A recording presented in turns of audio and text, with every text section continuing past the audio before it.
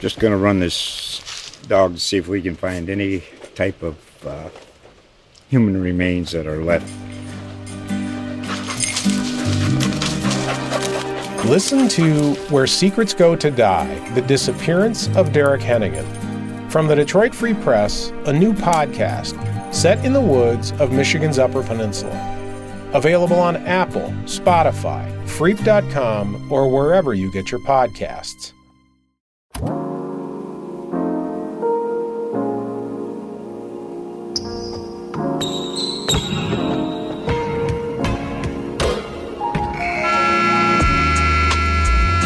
Welcome to your go-to Detroit Pistons podcast, The Pistons Pulse, co-hosted by me, Bryce Simon of Motor City Hoops and Detroit Bad Boys, a former D1 hooper and high school coach, current teacher, husband, and father of 3 amazing kids. And I'm Omari Sanko for the Pistons.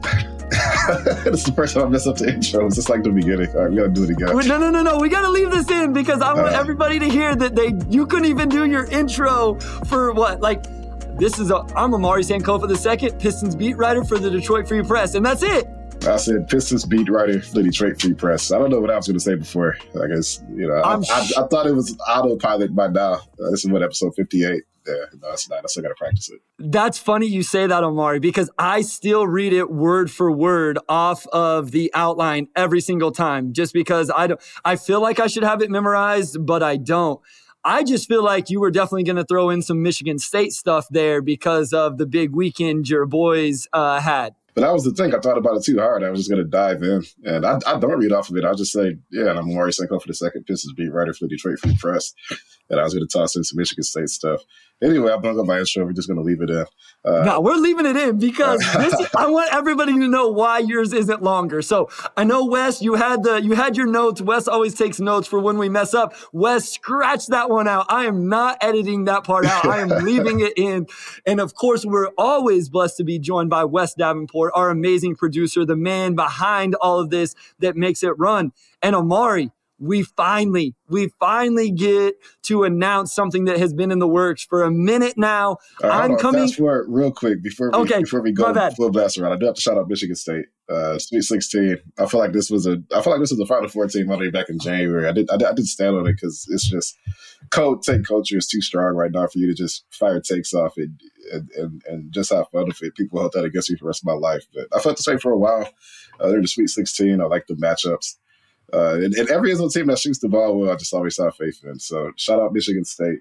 Now we can move on to our very big announcement for something cool we have coming up.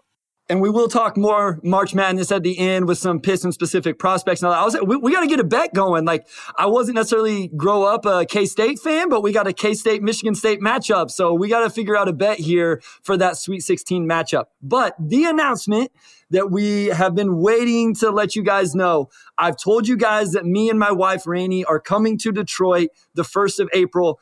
And the Pistons Pulse will be coming to you live and in person with a live audience at the Hopcat Detroit in Midtown. That's 4265 Woodward Avenue, Monday, April 3rd.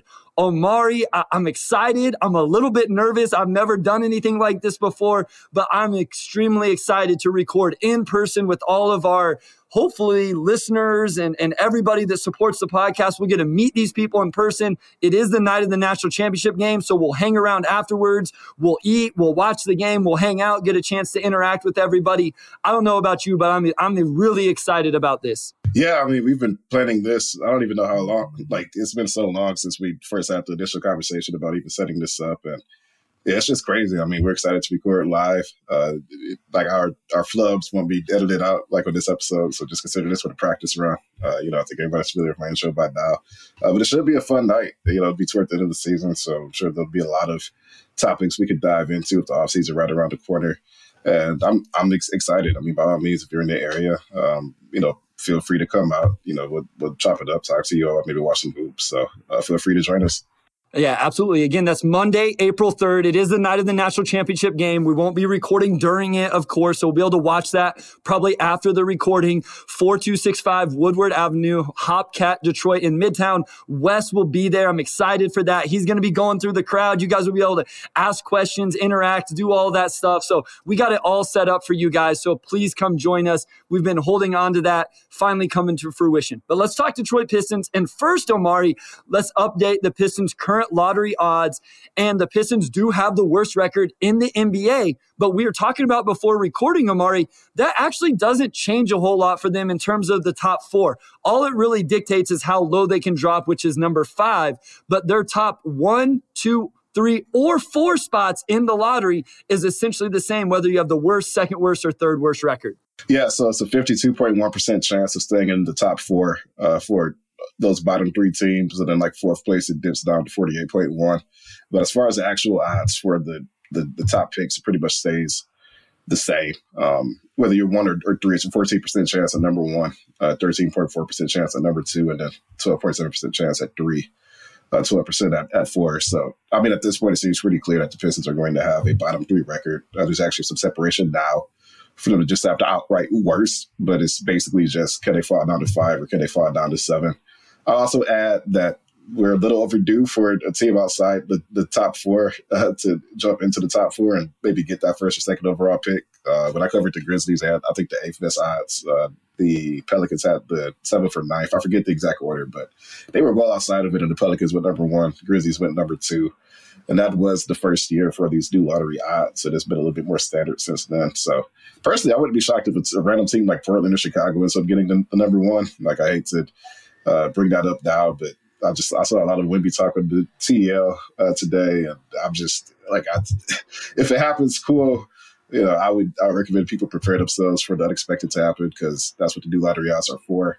But as far as just the actual best odds, like, it pretty much just decides whether they fall to 5th or 7th at this point. And in this draft, if you're not a top 4 pick, there's probably not a lot of separation. So as far as I'm concerned, I'm not, like, maybe you feel differently. Like, I'm not really interested in like the tankathon race or anything like that at all. Like, I'm sure people will tweet out their, findings, like 10 tankathon spins, whatever. I may do it as an exercise just for something I write. But as far as just on Twitter, like, everybody, they're going to fall between 1 and 5 more than likely. You don't have to stress about it too much. It's a random number generator. So not a lot of lottery intrigue this time around. It's just more so waiting until the actual lottery to see what happens. My thing is more just looking into all those different players, right? Like, we know who Victor is. We know who Scoot is. Brandon Miller has exploded onto the scene. But it's like, okay, if they do fall to 4, 5, 6, or 7, who are the other guys that are there? So I do like to look into that. And that's really all I pay attention to. But if you are into it, the Pistons are 2.5 games, I guess, up on the Rockets for the worst record, and then 3.5 games up on the Spurs. And then, yeah, there's some separation. I believe the Hornets are almost like 6 games now.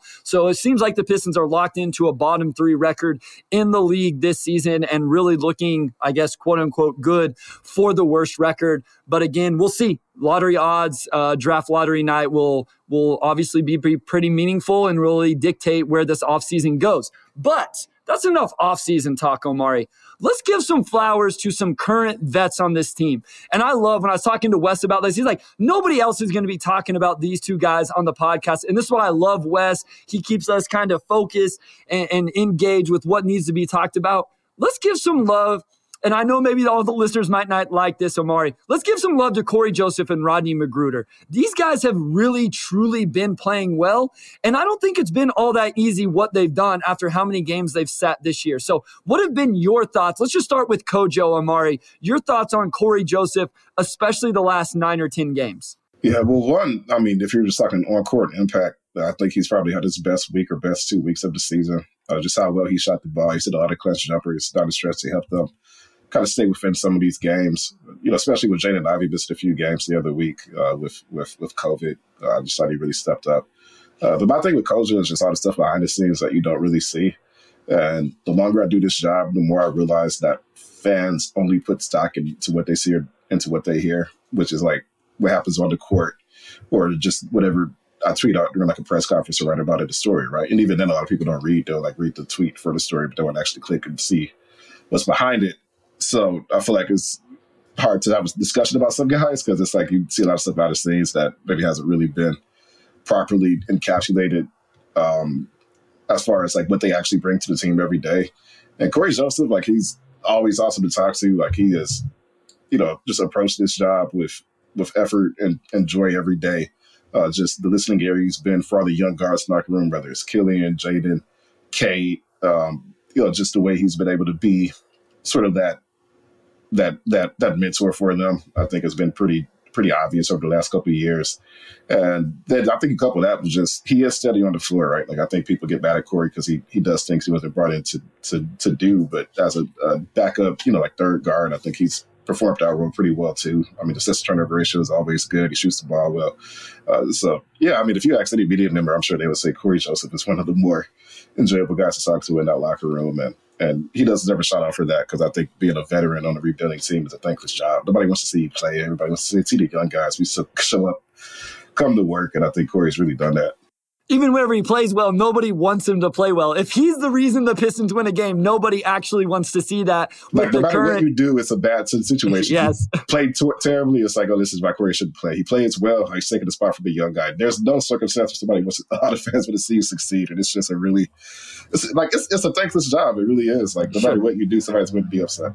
And in fairness to the fans, Amari, they don't have the access to see some of those things, right? Like they don't get to see or talk to people who see and understand and appreciate what kind of veteran leadership brings. I just want to give some numbers though. So he played in just 3 of 15 games in January and early February. And then he's played in 17 games since. In the first 9 games, it was still less than 20 minutes per game, had a really good assist to turnover ratio, like you mentioned. But in the last 8 games, Amari, this is Cory Joseph, almost 30 minutes per game, almost 15 points per game, shooting 52% from the field, 51% from 3, and a 4.1 to 1.5 assist to turnover ratio. I mean, I think what needs to be appreciated is he just sat there for a whole month and didn't play, didn't do anything. And then all of a sudden he stepped on the floor and it's like, hey, go out and produce. And not only has he done it, he's played pretty well. Like, is he perfect? No. Is he the best defender? No. Does he make some mistakes? Absolutely. But he does a lot of the little things. Sounds like he's a great voice and presence in the locker room. And at the end of the day, he's been playing pretty well. Yeah, no, I agree with all of those points. And there's something about readiness too, right? Yes. That is a skill that maybe I think, fans and even, people who evaluate the team like we do kind of take for granted. Like a guy can be out of their rotation for any span of time.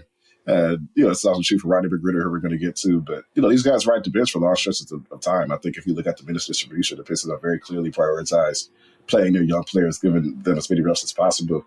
And Rodney and Cory may not see the floor for 3 weeks, but they still show up every day. And when they come into play, they're ready. I mean, you just mentioned Cory's numbers, which were better than I expected before I saw that, honestly. Like, I just know just from his player history and just how he shot the bar last week that he's been red hot. But he doesn't turn the ball over a lot. And some of the turnovers he has, like, I think for some reason this whole team just has the ability to toss some of the worst turnovers I've ever seen from like NBA players. And unfortunately, he hasn't been exempt from that this season, but it stands out for him more just because he really does that, right? Like, I think they're just saying, you do your job well and nobody ever notices. Like, that's kind of him, right? Like, when he does do something that is a characteristic, it stands out. But, I mean, like you said, 5-1 assist turnover ratio in his last 9 games. And historically, he's always been really good as far as that. So, yeah, that's probably above his career average, but it's not shocking because that's just who he is as a player. Speaking to the readiness, I pulled up Buddy Boeheim's numbers, and this isn't even fair,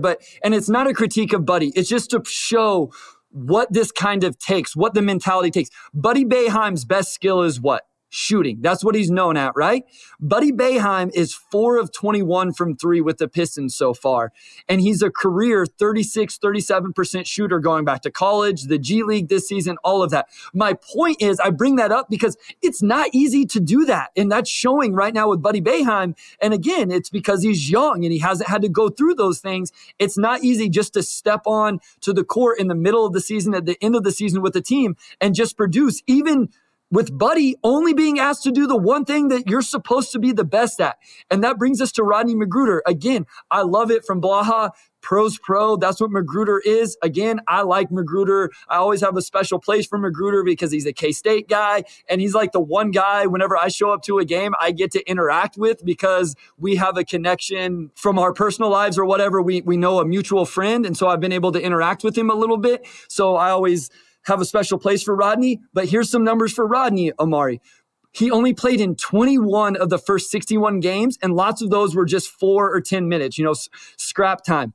In the last 7 games, he's playing over 30 minutes per game, 14 points per game, 46% from the field, 51% from 3, 5.1 rebounds per game. Obviously not a high assist guy, but also isn't turning the ball over. Like, that's just, he comes in and he produces. I think more broadly, Cory and Rodney are the big reason why I don't really buy into the players need to come off the bench or start to maximize whatever. And I think, to an extent, you want to surround players, with personnel who helps them play their best basketball. But it's a luxury to have that. Like a lot of players who come into the NBA are not necessarily like focal point guys or the potential team to be seen as that. They're coming to the NBA either you're outside the lottery or like late lottery, so you don't necessarily have those expectations, or it's like your second stop. Or something just happened along the way to where maybe at one point you were seen as like a player with potential and that kind of went by the wayside, right? So you have to adjust. And when teams are no longer trying to put you in the spotlight, right? Like, you're not trying to tinker every aspect of the organization to help you become the best player you could be, and you're just another cog. You have to be really good at being the cog. And that's, I think, really the base skill that a lot of players have to figure out is how you bring that consistency every single day. I think for a lot of teams, a guy who's going to bring you B consistency every single day is probably going to get a lot further than the guy who brings you A consistency one day, D the next, C the next, and then he's got to have perfect circumstances to thrive. Yeah, I'm talking about Killian Hayes to an extent, but like some other players as well. I thought about Saddiq Bey. I don't want to bash Saddiq Bey. We talked about this, right? Like, you look at his game logs, and I think even with Atlanta, it's been a little bit of the same. It's just, it's up and down and it's not consistent. Yeah, and that's really what it's about. So, I mean, Rodney, he comes and he's shooting lights out over the last week. That's the first time he's done it. I feel like this is there's like a stretch every season where the Pistons have to play him because of injuries or whatever. And he comes out and he plays well. He's shot the ball so well over this last week.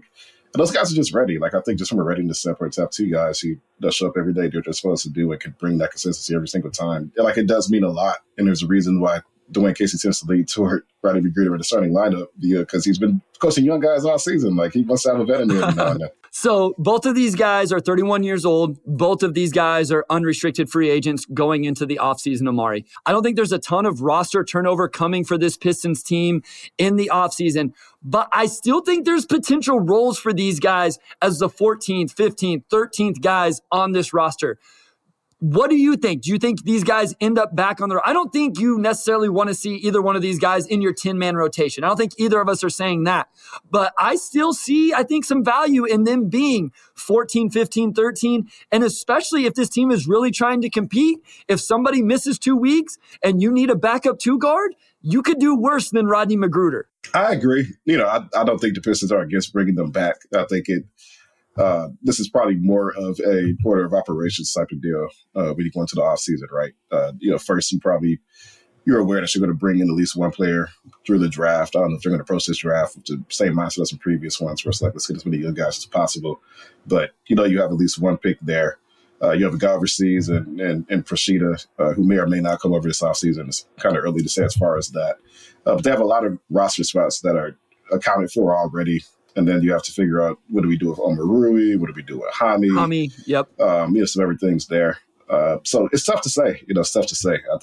I think these are guys who fit the system. Like Troy, he's on record saying he always wants to have veterans in the fold. I know him and Rodney McGruder have been close, dating back before Rodney was even in the NBA.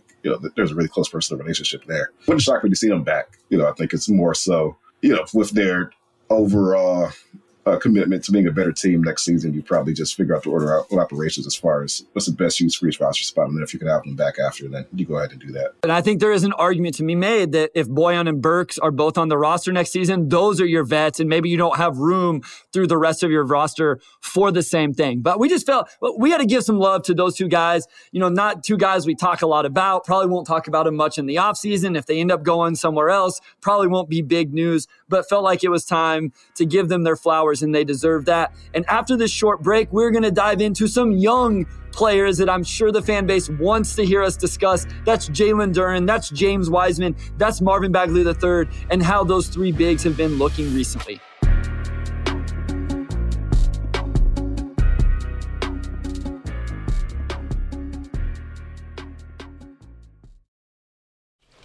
Just going to run this dog to see if we can find any type of human remains that are left. Listen to Where Secrets Go to Die, The Disappearance of Derek Hennigan. From the Detroit Free Press, a new podcast set in the woods of Michigan's Upper Peninsula. Available on Apple, Spotify, Freep.com, or wherever you get your podcasts.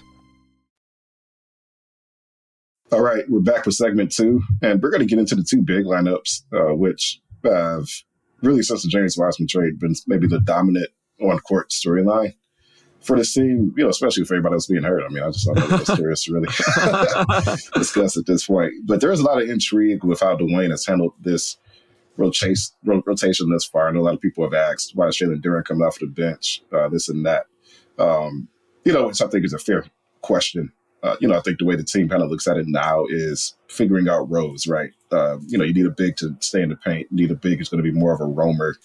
And then offensively, Dwayne talks about the need for spacing. Like Marvin Bagley after the last game talked about there being a need for spacing to maximize those lineups. And you can look at the skill sets here, and it's probably a lot of overlap in the areas you don't need and not enough in the areas you kind of do. One thing that's kind of stood out to me is just that they have staggered Duren and Wiseman. And some of that, I think we're dealing with a limited sample size because a lot of that is injuries. Like there's no Isaiah Stewart, and Bagley missed 3 games, just came back. So I was just looking at the regular situation, right? But right now it seems like the implication that they view Duren and Wiseman more as 5s and Bagley as more of the 4, where we've seen, I think, just in the season in general, we've seen Bagley play off of another big versus the other way around. That was one thing I wanted to bring up and talk to you, because that's my vibe. Like watching even Saturday night's game. Saturday? Now it's me. Did they play Saturday or Sunday? Sunday. They played Sunday. Watching Sunday night's game, I felt like Bagley looks more like the 4-man. It seems like that's where they're trying to. And to be honest with you, I want to talk about this a little bit as we go through. I think he looks like the better 4-man right now between him and James Wiseman. I want to come back to that. I want to go to the Duren coming off the bench, because this has been a huge conversation. I knew it was a huge thing for the fan base when they traded for James Wiseman. People were like, oh, this means they're done with Jalen Duren. They're not going to try to develop him. And I think a lot of us content creators, podcasters, et cetera, said, no, it's not going to be like that. They're still going to prioritize Jalen Duren. Well, now we see Jalen Duren coming off the bench. 2 questions, Amari. 1, have you guys directly asked Dwayne Casey that question? And, what was the answer if so? But if not, what are your thoughts on Jalen Duren currently coming off the bench in favor of James Wiseman? I asked Dwayne before Bagley came back, right? Because one of those guys has to come off of the bench. So I just asked him more or less. Since I know you want to stagger them throughout the game, but what kind of leads to Duren being the guy that comes off of the bench? And I think, one, they like the energy that Duren brings. Like he's an off-ball guy. He come in, he clean those rebounds and all that. And then too, really between the lines, I think that they just want to save him a little bit. Like he's kind of been worn down over the course of the season. Like, he was dragging in those 3 games, finishing them out with ankle soreness. And, he's played a good amount of minutes this season. And, I think even with Bagley back and still came off the bench, it wouldn't surprise me if they just want to get a longer look at Wiseman. They know what Duren is. There's probably not a lot to unlock at this point in the season as far as figuring out what type of player Duren is. Like, I think we could pretty firmly say what he's good and not good at. So it's just getting a longer look at James Wiseman, who has only been here, like a month and a half, really like 5 weeks. And just getting a longer look at him, because you have, 10 games left. And there's still probably a lot that we don't know about his game, even though we've seen him probably for a good month and a half now. I think that was one thing that clicked with me is maybe you start Wiseman so you can see Wiseman against starting caliber, front lines, right? Like if you're bringing him off the bench, well, you're seeing him playing against second unit guys.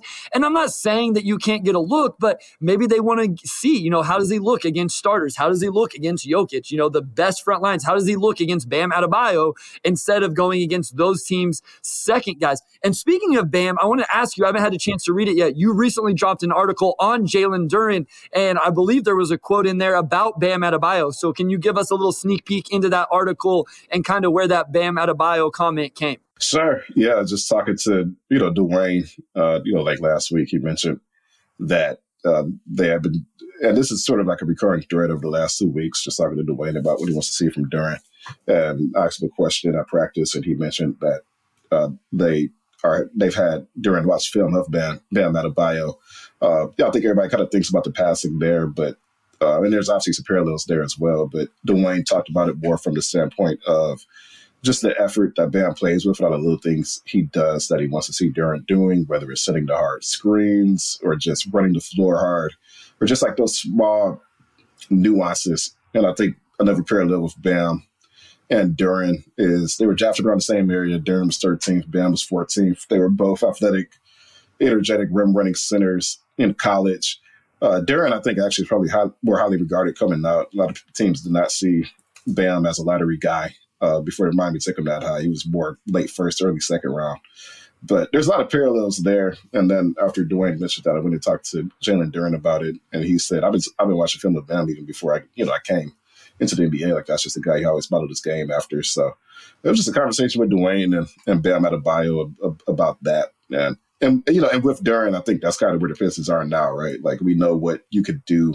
I want to see you do a lot of the effort things that don't necessarily come naturally, but are just things you have to learn from playing in the NBA. And that was kind of overall takeaway from the story. Like Duren's been really good, but there's still a lot of small areas he can improve, and I could nudge him closer to just being an above average center, to being a game changing center.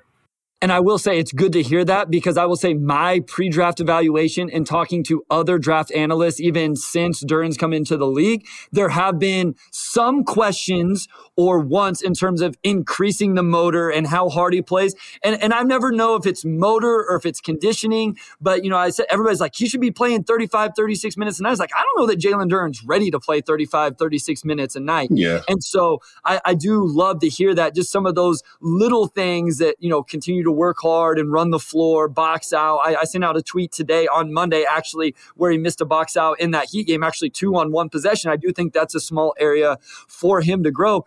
Just to give, again, some stats, since James Wiseman showed up on February 15th, his minutes have gone down about 8 minutes per game, but his efficiency has also gone down, Amari. He's actually getting more attempts in less minutes, but his field goal percentage is down. His rebounding is probably about the same if you look at minutes. So I do wonder if Wiseman has hit a little bit of that rookie wall, plus he's dealt with some injuries. So I don't think it's awful to say, hey, let's bring him off the bench. Let's play him 20 minutes a night here to close out the season, and let's really see what we have from Wiseman and Marvin Bagley III. And I think when it comes to a lot of I want to see certain guys play world minutes or whatever, like fans just don't really take into account the physical toll of the game at all. And a lot of rookies do wear down towards the end of the year, especially big men. I think conditioning has been a thing. I won't say it's been a thing with Duren, but he just had the ankle injury, so he missed time because of that. And typically, if a guy's not playing a certain amount of minutes and there's no apparent reason why, the reason is, this guy has hit some sort of physical wall, and, we're just going to dial it back a little bit and kind of let him get his wind back. Because even before the ankle injury, like I said, you saw the telltale signs of him starting to slow down. So to me, all those factors kind of factor into why Duren is coming off of the bench. But I just think from a team just priority, like what do we need to figure out now standpoint, the clock is a lot shorter for James Wiseman than it is for Duren. Duren's at the beginning of his rookie year.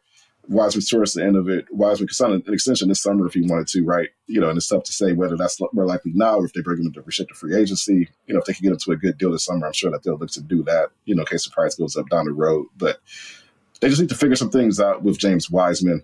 And I think it's just tough right now with Isaiah Stewart being out that you probably don't have that flexibility of playing guys at power forward or center to the extent that you would like. But to me, it's just more of a timeline thing. Like James Wiseman, there's stuff you got to figure out now because there's money you may have to spend in a few months to secure his future here. So to me, it's as simple as that.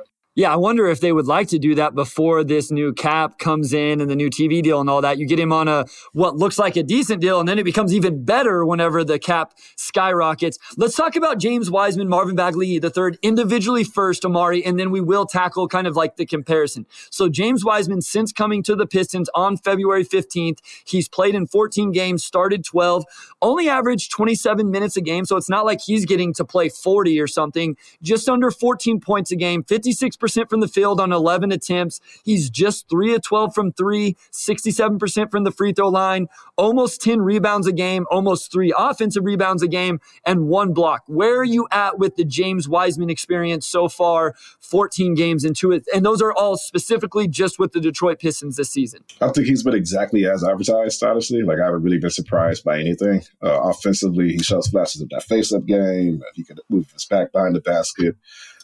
Transition, lob threat, extremely coordinated. So he just has a really sort of impressive set of tools to work with as an offensive big man. He's knocked down some threes. He's only 3 for 12 from 3. But he did hit one on Sunday. And mechanically, I think his stroke looks fine. I did ask Dwayne about seeing him shoot a bit more. And I think Dwayne's preference is just to move bigs along a bit more slowly. As far as that, like I could say with confidence, James Wiseman shoots after almost every practice because I watched him along with Isaiah Stewart and Duran and the other bigs that I work on shooting, but probably won't see his 3-point attempts go up a lot this season. But he's been as advertised. I think offensively he is a pretty complete big in a lot of ways, or has a chance to be.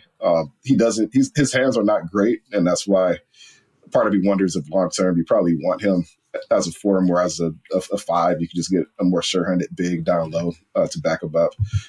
Defensively, like you see flashes of him being able to move in space and having the rim protection instincts, but he's a second late on some stuff. Techniques back, has a lot to clean up there. I haven't really been surprised about much. I'm curious to hear what you think, Bryce, because I think he's been pretty on the nose as far as what you could reasonably expect from him just through 15 games. Yeah, this isn't going to be fair, Amari. I feel the same way, but that almost lends me to be a little disappointed. And I don't think that's fair to James Wiseman, because it was like, this is who I thought he was, and this is who he's been. He's probably been a little bit better just in terms of the overall production. The defense hasn't been, that's probably where I tried to come out and defend him a little bit defensively when the trade happened and hey, the pick and roll defense is a little bit better. It hasn't been good. If you look at synergy numbers, I looked up synergy, and you can't always trust defensive metrics, but it's actually really, really bad in his time with the Pistons, even worse than Bagley and Jalen Duren. He's easily the worst of those 3.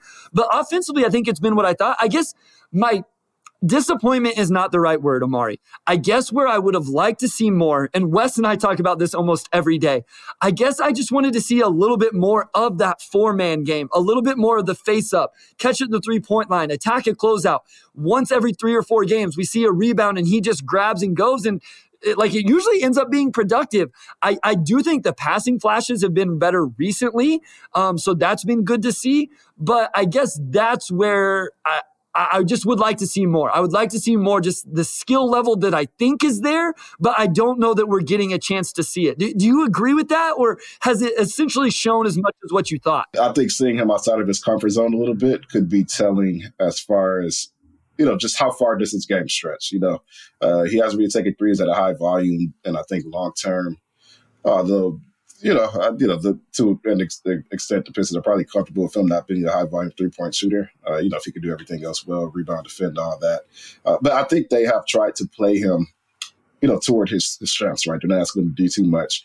They know he has drawbacks defensively, but they're comfortable with him just getting the reps to kind of get comfortable, and offensively too. They're playing him, in areas where he's comfortable from, which is short mid-range, in the paint, not too much from maybe that 16 feet back area. So I would say for me personally, maybe if you're trying to get a full grasp of just how good is this guy 7 feet, moves like that, maybe give him more challenging assignments or, stretch his game out a little bit more. But I think it's just been very intentional. Let's just get him reps. Don't put too much on his plate, put him in positions where he's comfortable and can thrive. And then just go from there, because he has a full offseason ahead to round out its game and do this other stuff. So I think as far as the in-game stuff, it's been very deliberately, let's keep it simple. All right, I want to talk about Marvin Bagley III, Omari, because I think Marvin Bagley III has been really good since he's returned. So these are numbers over the last 9 games. He started 6 of them, and all of these are better than the 25-game stretch in November and December. He's averaging 13.5 points on 52% from the field, also getting just under 11 attempts a game. He's just 1 of 14 from 3, 62% from the line, 8.4 rebounds, 3.7 of those offensive, just under a block per game.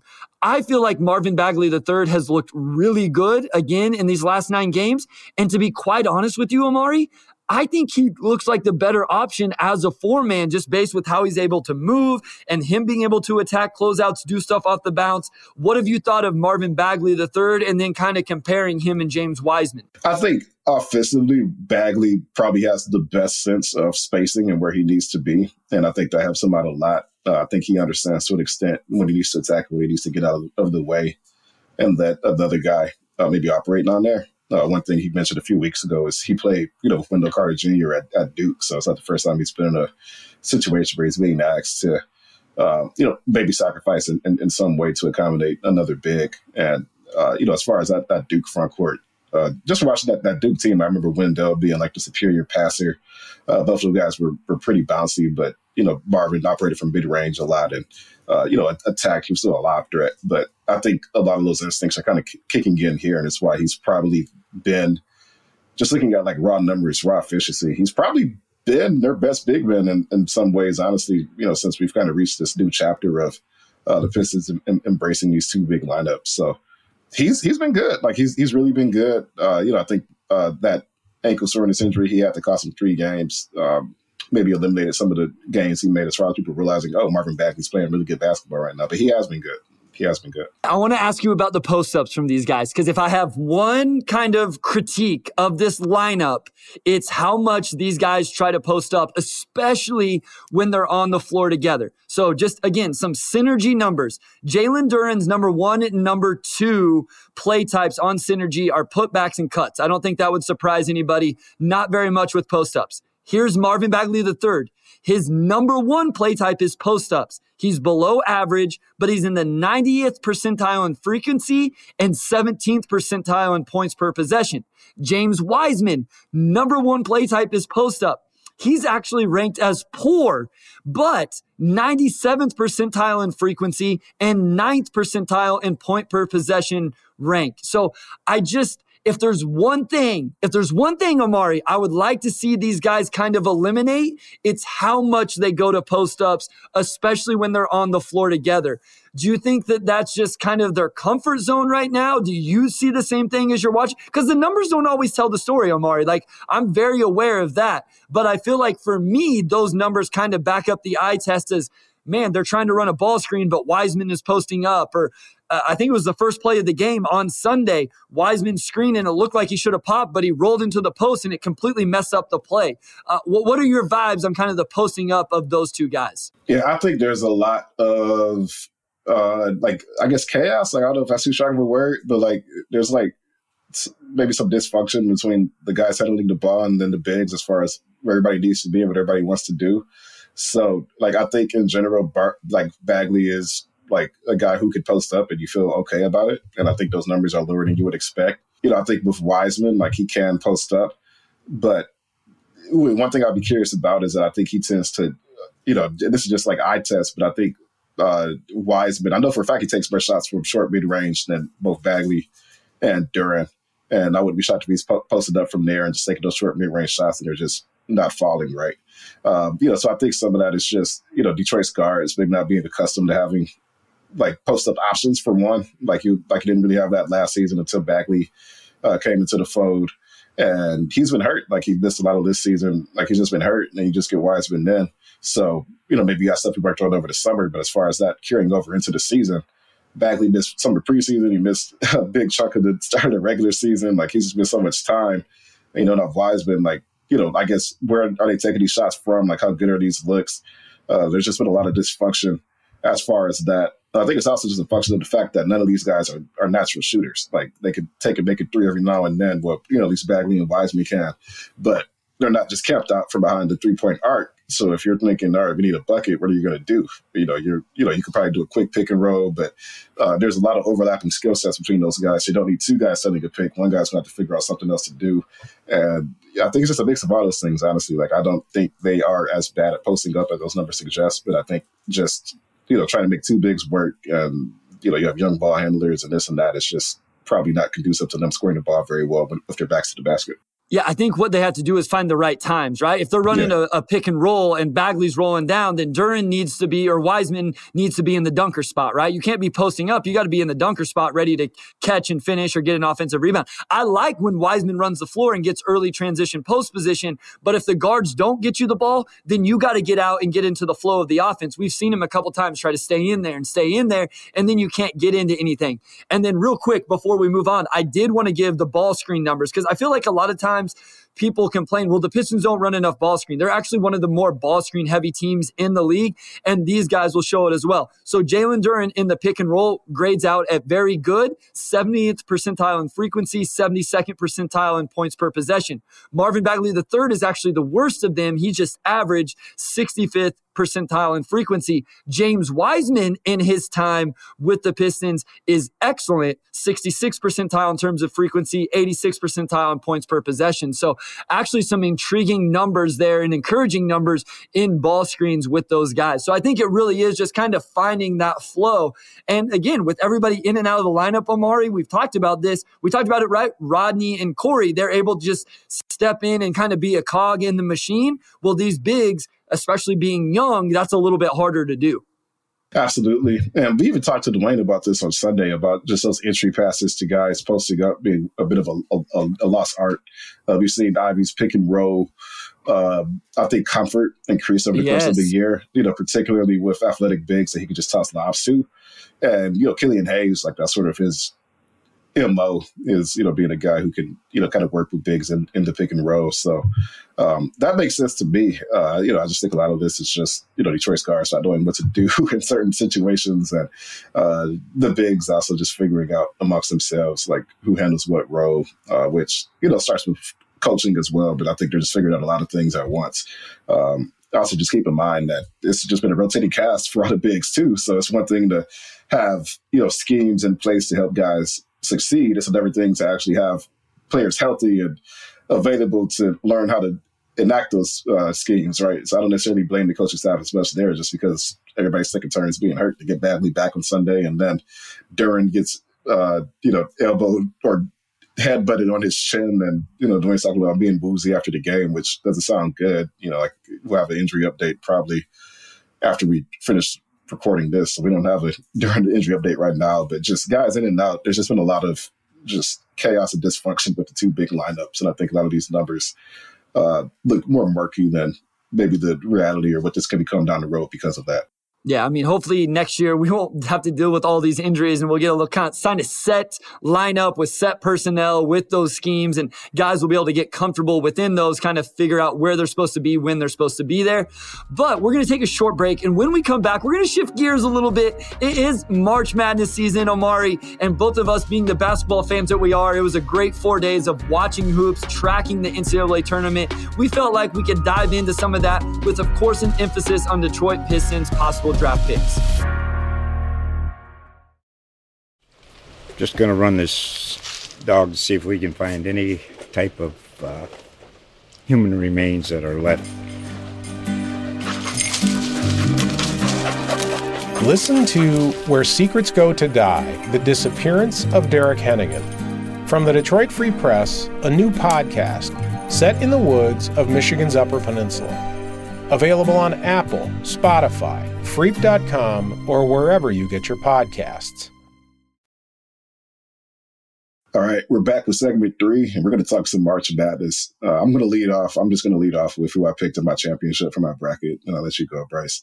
But this actually helps set up, our next talking points, because it's two teams with prospects who could be Pistons in a few months.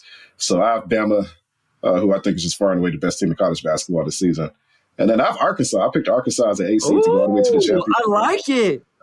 Because I like their coach, and I just look at that team, like they have two bigs who are pretty good defensively, like can block shots. Like up front, you have Anthony Black, who's one of the better perimeter defenders in college right now. Like you have guys who can hit shots. Like I just look at it from the standpoint of over the course of a tournament, how many problems can this team solve? And I just think they can solve every problem. Like Ricky Council IV, like being a really big guard who can handle the ball, get to the rim. I just like that team a lot. And, I think it actually picked I'm pretty sure I have Michigan State and Arkansas playing each other in the Final Four. And I did pick Arkansas to win that one. But, but I see this, like, I still stand by this. Just watching these teams play makes you feel more strongly about Alabama and Arkansas ending up in that championship game. And Nick Smith Jr. hasn't even played well. Nick Smith Jr., at least to start the season, was the best NBA prospect on that team. Now, he's dealt with injuries. He may still end up going higher. It'll be between him and Anthony Black. But I have a feeling right now Anthony Black is going to get picked higher than Nick Smith Jr. I have to ask you this, because obviously they beat Kansas. And I was sick. I was so upset. I caught the stomach bug this weekend and was out all day Saturday. I was so frustrated that I missed that day. But maybe I'm just salty. I did not personally appreciate Eric Musselman taking his shirt off. What? Okay, so you were a fan of it. You liked it. Yes, 100%. Okay. All right, let's move on, because I think it's ridiculous. No. Why are you not a fan of him taking his shirt off? I love celebrations. I love doing your thing. Here's my thing. I think there's a certain way you act on the court, especially as the coach. And then once you get into the locker room, go crazy. You want to dance. You want to take your clothes off. You want to play music. You want to squirt water, whatever. I thought that was a little much. Now, I'm very much old school. I get it. I thought it was a lot. And that was just me. So I wanted to ask. Obviously, we're on very, very different ends of the spectrum on this. And so I understand the emotion, Omari. I get it. I understand it. I just thought it was a lot, especially for the coach. Just my thoughts. Fair. That's fair. For one, I want to correct myself. Arkansas is on the opposite side of the bracket for Michigan State. I actually picked Kansas State, Michigan State in this one, so I was kind of deflating my teams a little bit there. I would say for one, it was unexpected, right? So I don't know a lot about him as like a personality. So, for him to pull off that upset, and he goes to the contingent of Arkansas fans there, just takes his shirt off and he's like singing and all that. It caught me completely off guard. It caught me off guard too, because some coaches that are more emotional, right? Like you kind of their personalities a little bit. I don't know if that's who he is or if the emotion just truly got the best of him. That's what would be interesting to me to know. Like, did the moment just, because I do know like that moment can be very over. Like I've never won a game that big, but I've been a part of some pretty big wins in Division I basketball, like the first chance to go to the NCAA tournament in school history. I was a part of that with my team. And so that obviously meant a lot to us. So I understand the emotion, but it took me off guard a little bit. That's what I should say. I'm not like overly critical of it, but I wouldn't be beating down Arkansas's door to send my son to go play there after seeing that. That's what I'll say. That's fair. I will also say that if you beat a 1 seed, you should be able to take your shirt off and fair enough. That's fine. Fist and celebrate. So you beat it's also Arkansas though. It wasn't the Fairleigh Dickinson upset. Like Arkansas was one of the teams in the preseason. They just had an underwhelming season. There's two teams that are left in the Sweet 16, Omari, Arkansas and Creighton, who were very highly ranked and thought of early in the season, didn't have great regular seasons, and now they're making runs at the right time. So all credit to them, but it's not like it was the 16-1 upset of Purdue that Fairleigh Dickinson had. No, it wasn't a huge upset. I think for them, the SEC is tough, obviously, and they were like really up and down during conference play. And you come in and you're an 8th seed, and just talent-wise, our team is way better than that. So I understand it just from I knew we were this good, and now we just beat, a team that we were once seen as peers. But defending national champs. The defending the national champs at that. Like I get it. Like I'm just saying, in that moment, I think taking your shirt off and like screaming is an appropriate reaction. Okay, I'm just a fun hater. People text me after every single, literal Coach Graham, I can't wait to get your text about how much of a fun hater I am, because I get it after every single episode. Here's another thing, just big picture thing. I know we're a little off track. I have to laugh about True TV And I don't know why it makes me, I know nothing about True TV. I couldn't tell you what channel it is. I can't tell you what they show. I only need True TV for 4 days out of 365 days out of the year. And I don't know why it's funny to me, but I just laugh that True TV is a part of March Madness. And then it could hibernate for the next 360 whatever days, 361 days. Yeah, I forget which player this was, or even which team, but I saw a clip last night where a guy on the team just won, and he accidentally dropped the F-bomb. And the TV presenter's like, "Oh, it's okay. We're on True TV. It's all right." Like, I don't think about it's not CBS. It's okay. It's not CBS. It's okay. It's True TV. Like, people watch this for 2 weeks, and then everybody goes back to their lives. So, I don't know how True TV even got that deal. Like, it's just like the most random. Like, to get some good games, too. Like, it's extremely random. I don't know how that happened. Let's go through this. Let's start in the South bracket. This is the Alabama bracket. I think this is going to come down to Alabama or the aforementioned Creighton. So just some teams. Well, let's start with the Cinderella story. How about Princeton, man? Everybody is talking about Fairleigh Dickinson, right? Like, they upset Purdue. But we're talking about a 15 seed who pulled an upset and then won again, and now they're in the Sweet 16. So we got to give some flowers to Princeton. Yeah, no, it's crazy. I feel like at this point you could expect a team seated lower than maybe 12 to make it to the Sweet 16, just because we're just seeing way more chaos in the tournament every year, which I'm sure it's just because teams are taking more threes than ever, so there's a lot more variance. That's not the 15 seed I thought would get there. I actually picked Oral Roberts because, one, they've done it before, and then two, they're one of the best shooting teams. And Max Abmas. Yeah, they just got completely dismantled by Duke, which I didn't believe in Duke at all unless in the second game. I just didn't feel like this Duke team had. You could say the Duke team has it, right? And this team, it was a good team, but it just didn't have that it factor that you see from Duke teams. So, shout out to Princeton. You're an Ivy League school, so these kids are probably set for life. They're like, you know what, we're going to crush some dreams too along the way, because why not? We're going to make it to the Sweet 16. So shout out to Princeton as the 15 seed. It's always cool to see that. So obviously the names to look at for Pistons fans. One, if you watch Virginia play, Reese Beekman is a second-round prospect, a guard, really good defender. That's a name to get familiar with if you're looking at that pick in the second round for Detroit. But the big name in this is obviously Brandon Miller.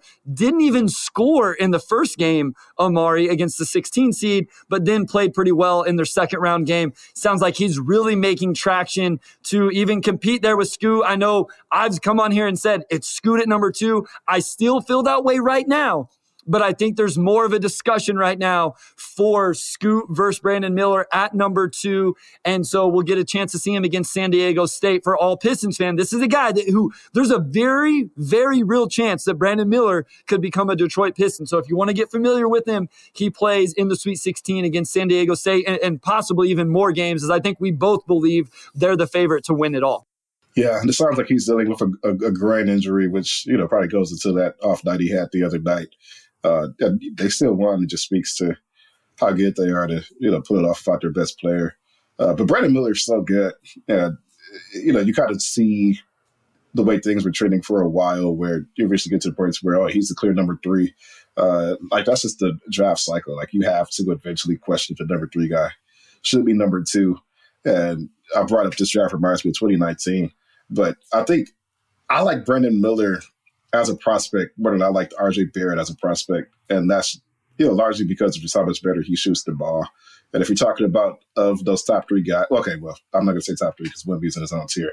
But I would say between Scoot and Brandon Miller, if Brandon Miller closes that gap enough, and he absolutely can, I think, in March, that you will have teams like the Pistons, or if whatever team moves up and they're set at guard, who will say, are we just better off taking Brandon Miller? Because I do think the thing about Scoot Henderson, and I think he has the tools to be an above average point guard for his archetype, where you get downhill, your passer, jump shot's a little iffy, and I probably buy into his jump shot more than a lot of guys with the archetype, but it's still a question mark. You tend to see a lower ceiling as far as what they accomplish, in postseason and whatnot. And, part of me wonders, I don't think a team will, say we're not going to, draft Scoot because 5 years from now we're going to hit sitting as a second round team in the playoffs or anything. But from a Pistons standpoint, it does make me wonder if you look at Cade, you look at Jaden Ivey, and you're just like, we don't need a third guy who's a primary behind him. We can just take Brandon Miller and feel good about it, and we would trust that no matter how good Scoot Henderson is, it won't get to the points where we're like, oh, we should have traded one of Jaden Ivey or Cade and just taken him. Now, again, if he's your best prospect, you take him at number 2. But I'm curious to see if Brandon Miller can put together a performance in March that really makes us reevaluate that thinking. And I think that's what's important, right? And I think sometimes people don't want to do this because it's like, oh, we were wrong. 2 months ago when I said you take Scoot Henderson and you don't think about it, yeah, okay, maybe you say I'm wrong, but that was the data we had 2 months ago. The data has changed, Omari, and if we don't change our thought process with the data, then what are we doing here? Over the last 2 months, Brandon Miller has gotten better. He's improved on his weaknesses. One of his weaknesses was finishing around the rim. Not only did he get better at that, he got better against SEC opponents, against better competition. His playmaking has gotten better. He's been consistent. This wasn't the number 1 recruit coming into this season. So, like, there was more data that needed to be acquired and gathered on Brandon Miller. And so far, he's checked all of those on the court boxes. And so I think at this point, the discussion is real. And if he gets into that same tier with Scoot, remember, that's where it's at for me, was Scoot was in a different tier. If he gets into the same tier as Scoot Henderson, then absolutely you have to strongly consider drafting Brandon Miller, because the fit isn't even a question. Like, it's not even close, Omari, especially based off what we've seen from Jaden Ivey. So I think this has become a real discussion. And again, if you want to be like, oh, you guys said this 2 months ago, that's fine. I actually think it's progressive for us to say, hey, 2 months ago, this is where it was at. And today, this is what the new data shows. And Brandon Miller is very much a part of the conversation. 100%. And I think just from the way he plays the game, Brandon Miller, Scoot Henderson does not fit on every NBA team, but sure, Brandon Miller does. So I think that's probably something you consider as well, just from a pure fit standpoint. Yeah, this guy might be better, but if he is like, an A- and Brandon Miller is like maybe a B+ prospect, that no matter what shape your team takes over the next 5 years, Brandon Miller fits on that, because the team doesn't need a sweet shooting 6'9" wing who's improved immensely inside the arc and can pass too, right? Like, he's a perfect fit. So I think that debate will be fun as we get closer to the draft. Because I think in a draft like this, where like the number 1 guy is pretty set, and I don't see either of those guys challenging 1B just because 1B is 1B. I think going into the lottery, especially if a team like the Pistons lands in that number 2 spot, it does become a genuine debate, right? Like, do we just take Scoot, figure it out later, or do we take a guy in Brandon Miller who not only might be as good as Scoot, fits a massive, massive need as well? And also, if you're superstitious, a lot of number 3 picks end up being better than number 2 picks in draft as well. So maybe you just take your number 3. So a couple other things. On his team is a guy named Noah Clowney. So if you're watching Alabama, look out for Noah Clowney as well. He's kind of more of a traditional big guy. And then Creighton, if you're watching the other game in that Sweet 16, has multiple possible NBA draft prospects. Not with like lottery pick guys, but Trey Alexander, Arthur Kaluma, Ryan Cockbrenner, multiple guys on that Creighton team. And that's why people were so high on them. Baylor Shireman. So just a lot of guys on that Creighton team if you want to watch that. Let's move to the East and continue to move through this. First, Fairleigh Dickinson wasn't even supposed to be in the tournament, Omari. Like, I didn't even connect all of this. Merrimack. So if you guys, I assume all of you know, like, there's 1-bid leagues. Like, that's what I played in. You either win your conference tournament or you don't go to the NCAA tournament in those 1-bid leagues. Merrimack won that conference tournament, but because they're just a few years Division I, they're not eligible for postseason play. So that's why Fairleigh Dickinson got in, and they pulled the upset of Zach Edey and Purdue. Just a crazy, crazy outcome in that game. No, it's funny. I saw some debate over the weekend as far as, is this the greatest upset of all time? I tweeted about it a little bit. I'm not going to claim to be a Fairleigh Dickinson expert or anything, but I will say that I did cover NEC basketball when I first graduated college. Robert Morris, they changed conferences now, but they were the same conference as Fairleigh Dickinson, back when I covered them, which was, 2017 or 19 around then. And I will say that the talent gap between the Big Ten and the NEC is just massive. You're talking like a conference that's regularly top 5, in like talent level, to a conference that's regularly bottom 3. And I think they were the second worst this year. Then on top of that, as you said, FDU wasn't even the best team in that conference, right? Like, the actual best team in that conference wasn't eligible because they recently transferred in. So it's just insane. Like, I don't know what it is about Purdue. Like, I don't know if it's not good. It's like, not good. If Matt Painter built his house on like an old grave or something or what, but that's a tough upset to understand. At least for Virginia a couple years ago, it was just like, oh, that team just got hot. Like, they just got hot. And that's not a bad loss. I'm not saying this, like, okay to lose as a 1 seed, but Bad for the Big Ten, too. I'll throw that out there. You can't have your number one team losing to 15 and 16 seeds every year. Both of those teams that you mentioned, Purdue and Virginia, and listen, one of my favorite coaches of all time is the coach at Virginia, so I hate to say stuff like this, but both of them have had some bad results the last 3 or 4 seasons. Now, what Virginia has is a national championship. And so you can look past those just a little bit more whenever sandwiched in between some of those results is a national championship. This is the same thing for Bill Self at Kansas. Once he finally won a national championship, you forget about some of those other losses. You know what Matt Painter doesn't have, Omari? Matt Painter don't have a national championship to stand on, with these first-round exits. Here's what's intriguing to me about this Sweet 16. You have number 9 seed Florida Atlantic. You have Tennessee, K-State, and 7 seed Michigan State. One of those 4 teams will represent in the Final Four. And we know who that is. Kansas State Wildcats will be representing in the Final Four. And Omari will be buying me supper whenever I'm out in Detroit. Okay. But I'm just saying, that's going to be really interesting because those aren't 2 mainstay teams that people are really talking about. Tennessee even lost their starting point guard. Just really quickly, and then I'll let you talk. I'm sure you want to talk about Michigan State. Julian Phillips for Tennessee is a guy that Pistons fans should become familiar with. He's a guy that could be there in that second round with that pick number 31, whatever it ends up being. So if you're watching those Sweet 16 games, Julian Phillips, Tennessee, especially watch him on the defensive end. Your thoughts on this East region before we move on? Yeah, no, I think there's some really fun basketball here. I would say Tennessee, they played Florida Atlantic.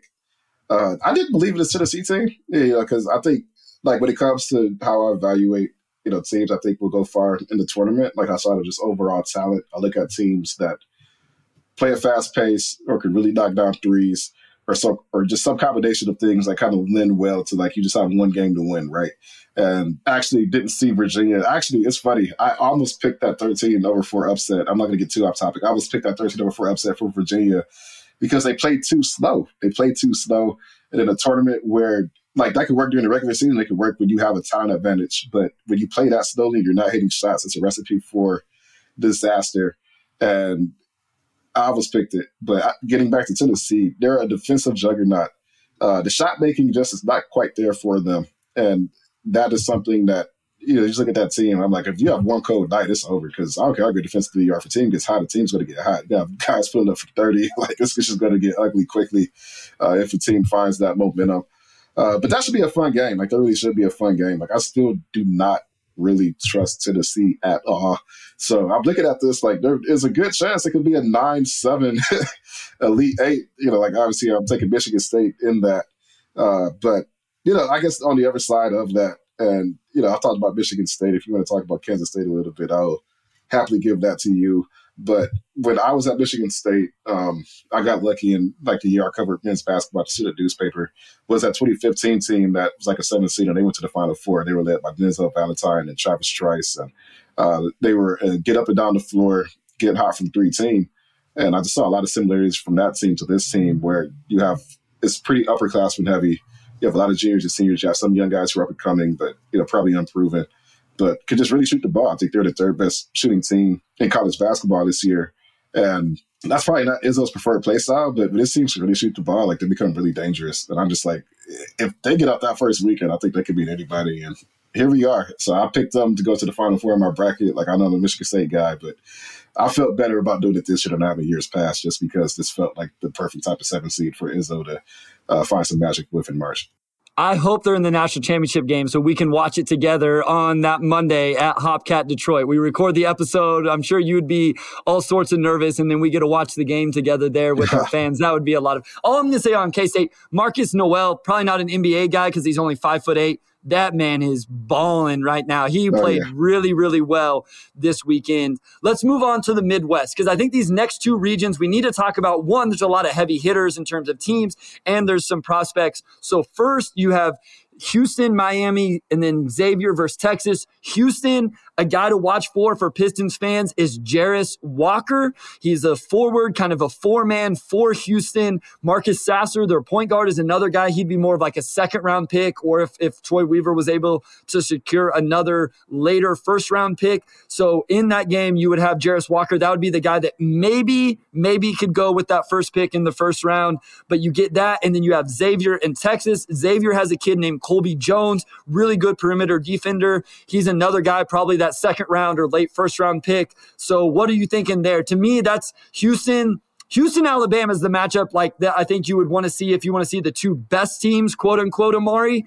But a lot of really good teams. Miami has a lot of good players. Texas has a lot of good players. Some NBA draft prospects there as well. Yeah, I'm not going to pretend to be as familiar with the teams in that region.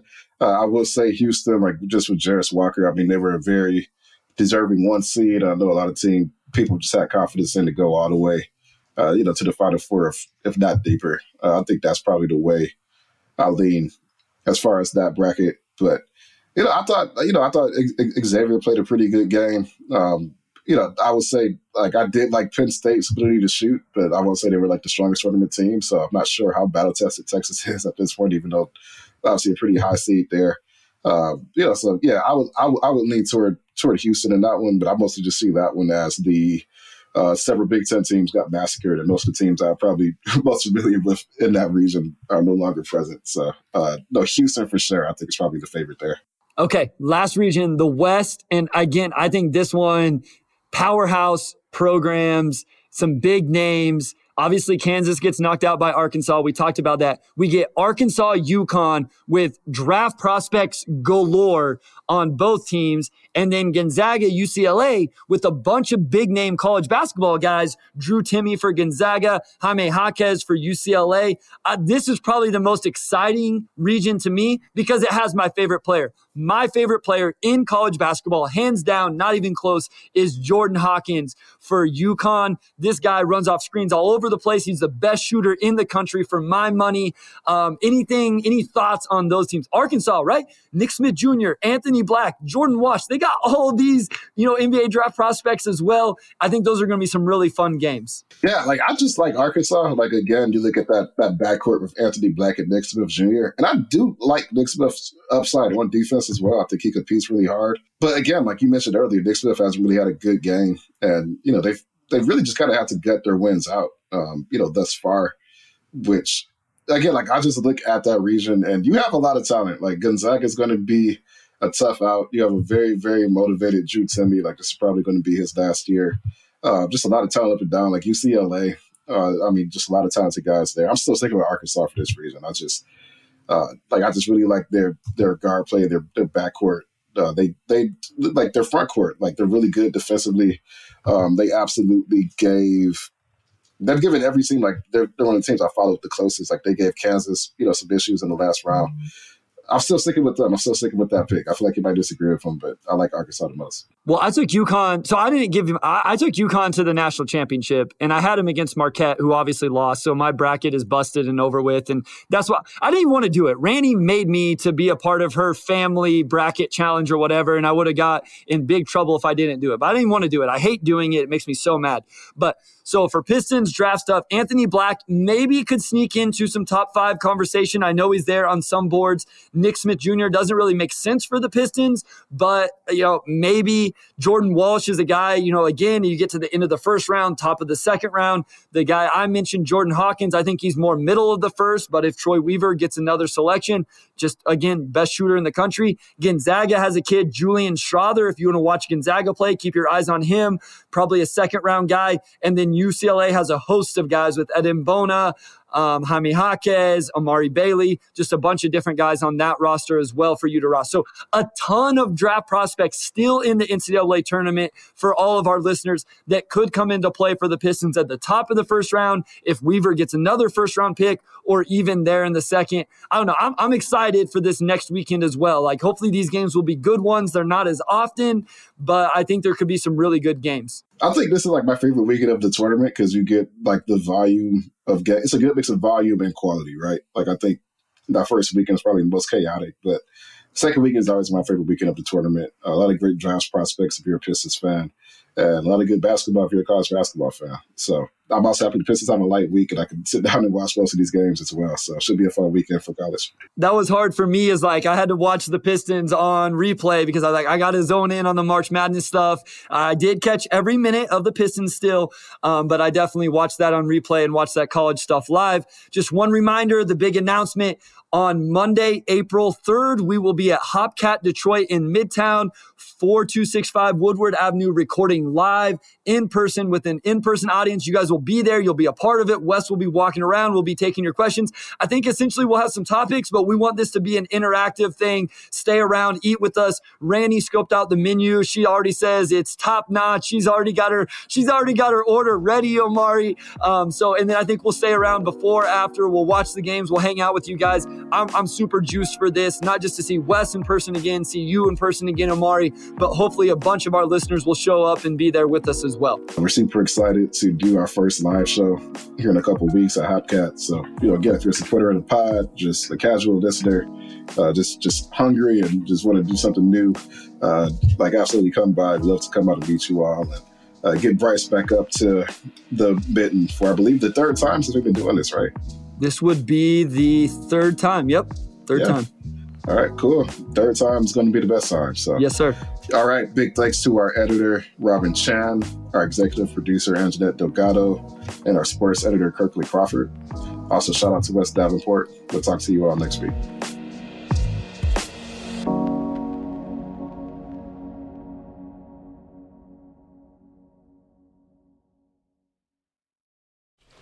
Just going to run this dog to see if we can find any type of human remains that are left. Listen to Where Secrets Go to Die, The Disappearance of Derek Hennigan. From the Detroit Free Press, a new podcast set in the woods of Michigan's Upper Peninsula. Available on Apple, Spotify, Freep.com, or wherever you get your podcasts.